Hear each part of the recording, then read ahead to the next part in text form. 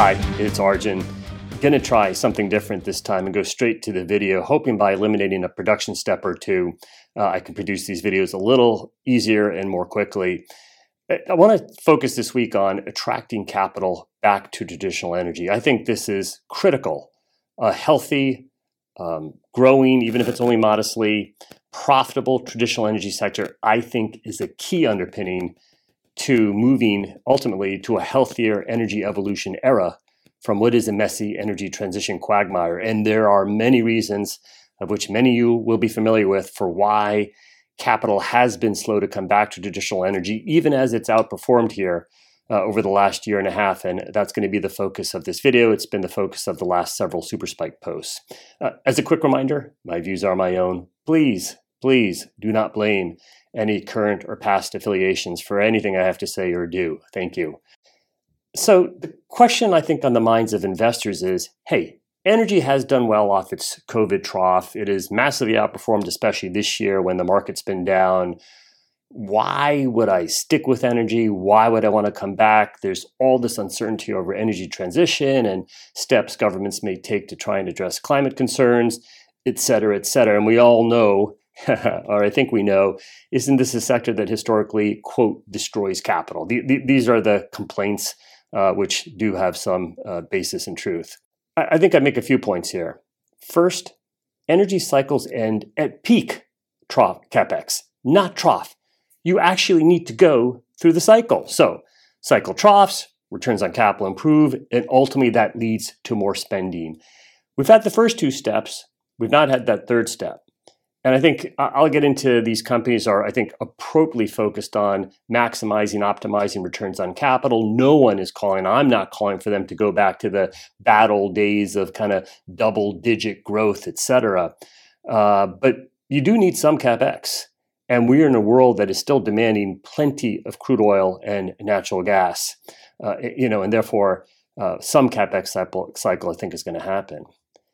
Now, something that this sector has not had to historically contend with is this notion of energy transition. What if future demand does moderate or roll over or peak or whatever the call is? And my comment would be, what transition?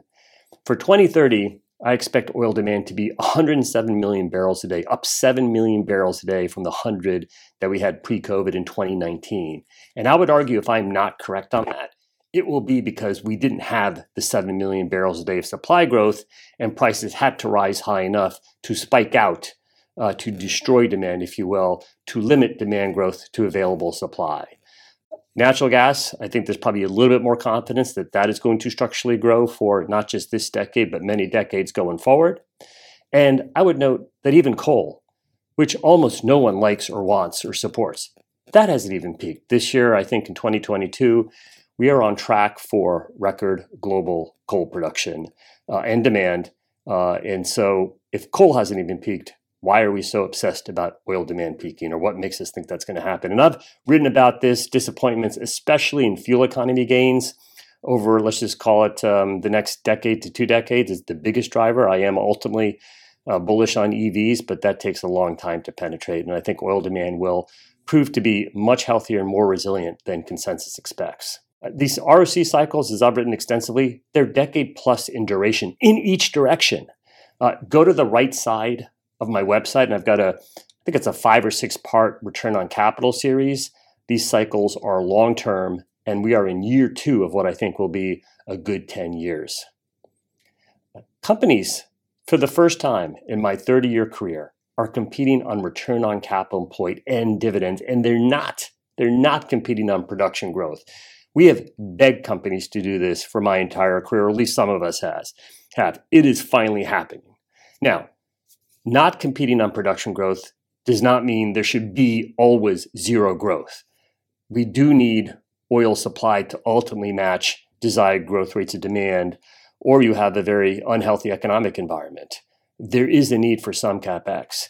But the fact that companies are prioritizing returns on capital and dividends, it is a much healthier sector than I've ever seen. I think the last point I'd make is I do think companies, investors should have a super vol mindset. So there's no call here that right now, today, people have to rush into the sector. In fact, this is not an investment blog or video series or anything of that nature. People need to make their own decisions based on what's best for them. My point here is to talk about capital flows back into traditional energy. And those capital flows don't necessarily have to happen on whatever today's date is, November 26th or 27th or 28th. Perhaps there'll be a pullback in the first quarter or next spring. And in fact, there's going to be lots of pullbacks and lots of rallies on the way. In a world where you're structurally tight spare capacity, inventories, and you don't have CapEx yet, you're going to be in an environment where you regularly bump up against demand destruction pricing. And it may be crude oil, it could be gasoline, it could be diesel, it could be nat gas in Europe or other parts of the world. We don't know the exact source of it. When you bump up against that demand destruction pricing, you then tend to pull back.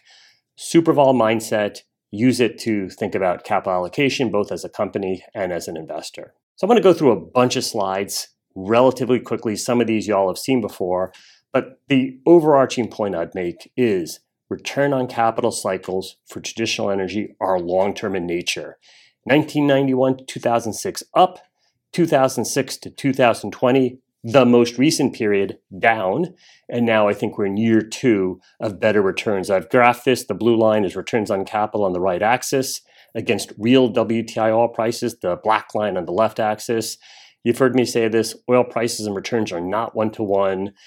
The delta, the differentiator, is all the actions companies take through the CapEx cycle. And the CapEx cycle has barely started. Yes, returns are very high in 2022, but we are, I think, very early in this next structural bull market phase. A chart that I know many of you, especially in the investment community, like is this correlation between return on capital and the S&P sector weighting. And you can see the lines somewhat go together. Better returns have led to a better S&P weighting and vice versa. What is noteworthy today is energy is back to 5.5% of the S&P. And returns on capital are going to be over 20%. And I think they could certainly stay at these kind of levels for the next several years on average, and certainly for the top 2 quartiles of companies that tend to kind of dominate the S&P weight in the first place. I think this 5% level is a really important trigger point for the broader investor community.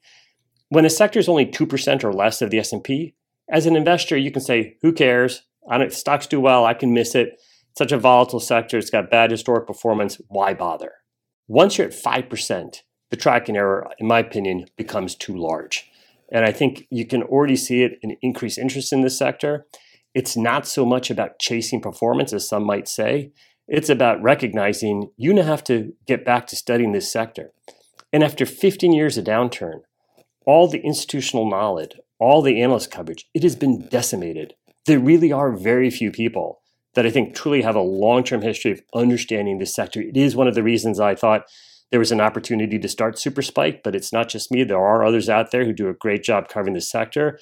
But the quantity, the breadth of, let's just call it knowledgeable energy investors, analysts, policy folk, whatever, it's in relatively short supply. I think there is a market to grow analyst firepower in this sector. A related chart to the previous one is this concept that energy tends to punch its weight in the S&P 500. That is a phrase I am borrowing from my good friend and former colleague, David Kostin of Goldman Sachs. It is his line, and I love it. Over this goes back to 1990. Energy has been, I want to say 90%, 87% of the S&P relative PE multiple. So it essentially punches its weight in the S&P. Right now, Energy's S&P earnings weight is actually going to be over 10%. Yet its market cap weight is only 5.5%. It is underpunching its weight so far. And again, I think that gap does close in the coming year or two. A few more graphs here. Value versus growth, also a very long-term cycle. This is a relative performance line. Most of you can tell it's from Bloomberg. It's graphing the Russell Value Index relative to the Russell Growth Index. When the line's going up, value is outperforming. When the line's going down, growth is underperforming. We are similar to the energy return on capital chart. 2020 marked a 15-year downturn for value, and maybe we're in kind of the first year and a half of an uptick of value over growth. But this idea that growth always outperforms is not true. it was true in the past 15 years. It has not always been true. These things are deeply cyclical, as is just about everything. Similar graph. This is more narrowly energy versus tech. Actually, a little bit of a cleaner graph. And again, we all love tech. I love tech. Couldn't shoot this video without technology, Zoom, Teams, PowerPoint, whatever I'm using right now. I will say, though, you couldn't even have the Zoom, the Teams, the PowerPoint without energy. Energy is core to tech and everything in life, as I've articulated in a whole bunch of notes. And this relationship, too, is deeply cyclical, and the cycles are 10 to 15 years in length. Again, very analogous to the return on capital graphs for energy. We're now in, I think, year 2 of just coming off of trough of energy versus tech. Exxon. And I'm going to focus on Exxon not to make a stock-specific call. This is definitely not a recommendation of Exxon, but simply because it has been the bellwether for the energy sector, really going back to its founding as Standard Oil Company back in the late 1800s. As I used to say at Goldman, this is the greatest company in the history of the world, even if they did fall on tougher times in the previous decade. Exxon has been historically a top 3 S&P stock consistently, including in the 1990s, when energy was generally out of favor and oil prices were going nowhere. It was not until this past decade that it started slipping in the rankings, falling to a very unfortunate low of the 38th ranked stock at the end of 2020. It's back to top 10 status. And in my view, I think we can debate, will it be Exxon? Will it be Chevron? Will it be a different company that becomes the first $1 trillion traditional energy company, excluding in America, excluding obviously Saudi Aramco, which is already there. But there is no more important sector in the world, in life, than energy. How can it only be 5.5% of the S&P 500? How can there be no $1 trillion oil energy companies? That is coming. The final little bit I want to talk about, and it was in the focus of my second note on attracting capital back to the energy sector, is this notion of terminal value.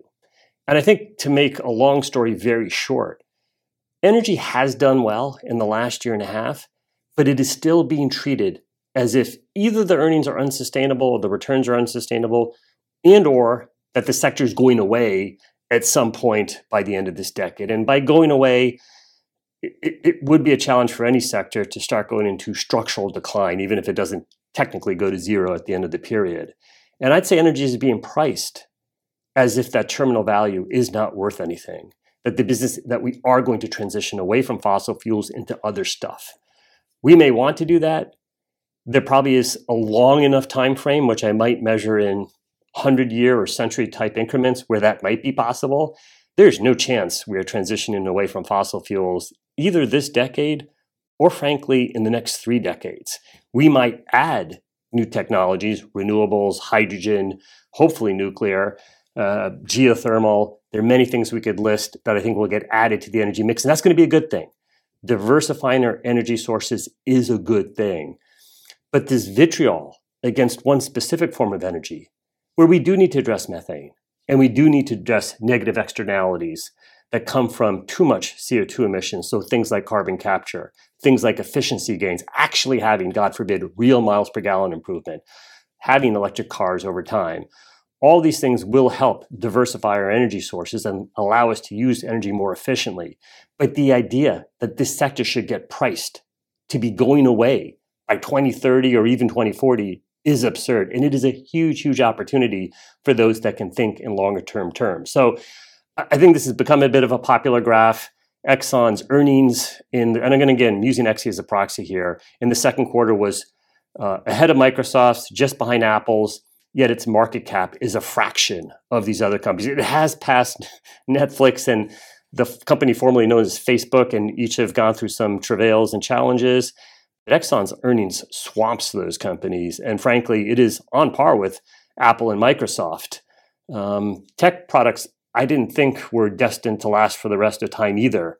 So I'm not sure why they get a terminal value credit that oil companies do not get.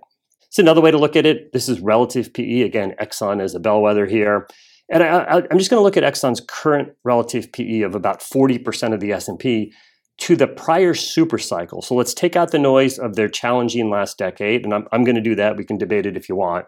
And let's skip the 1990s. Let's just look at the period where we had high oil prices and we had rising returns on capital. Exxon traded and that time at somewhere between 75 to 85% of the S&P 500. Today it's at 40%. There is, and it's hard to see here, but I've looked at both the ramp in the super spike era, 2002 to 2006. I've looked at the deterioration period, 2011 to 14, the entirety of the period, 2002 to 2. You can look at slice and dice a gazillion different ways. Exxon's relative PE was much closer to the S&P, still below 1 to 1, but let's just call it 75, 80% relative to the current 40%. The market is pricing in some notion that this sector is going away much sooner than I think it actually will be. And the final way I wanted to look at this was just free cash yield. So companies like Apple, if I just use them as a bellwether, has a 4% free cash yield. Exxon's free cash yield has improved from 15% free cash yield, which is where it was just a few months ago. It's now at about 12%. This is still implying that you're going to return all the market cap of Exxon at a 12% free cash yield within the next 8 years, and at a 15% free cash yield within the next 6 years. These free cash flow metrics are very consistent with the idea that people either think we're at the peak and or they think the sector is going away within some less than decadal type time frame. And I don't think either is true. For sure, earnings could fall next year if oil prices fall. Super vol environment. I've never said anything other than that. You are not going to end this cycle at something close to trough CapEx. So I will still end this video on a personal note. Here in the US, we of course are celebrating Thanksgiving, and I would like to give my personal thanks overwhelmingly to the energy workers of the world in all sectors: oil, gas, solar, wind, nuclear, coal, and any other energy sector. Thank you. Thank you very much. We take your work for granted. We all do. I might be excited about the returns on capital for the sector, but where does it come from? Who does it? Boards play a governance role. We need senior management to oversee and set strategy for a company, but it is the energy workers who provide us with everything. The ability for me to wear these clothes, to do this Zoom video, to have this microphone here, to have an iPhone, that is an infinite number of additional things. It is all thanks to the energy workers of the world. So on this Thanksgiving, thank you. Thank you for providing to all of us that which we cannot live without.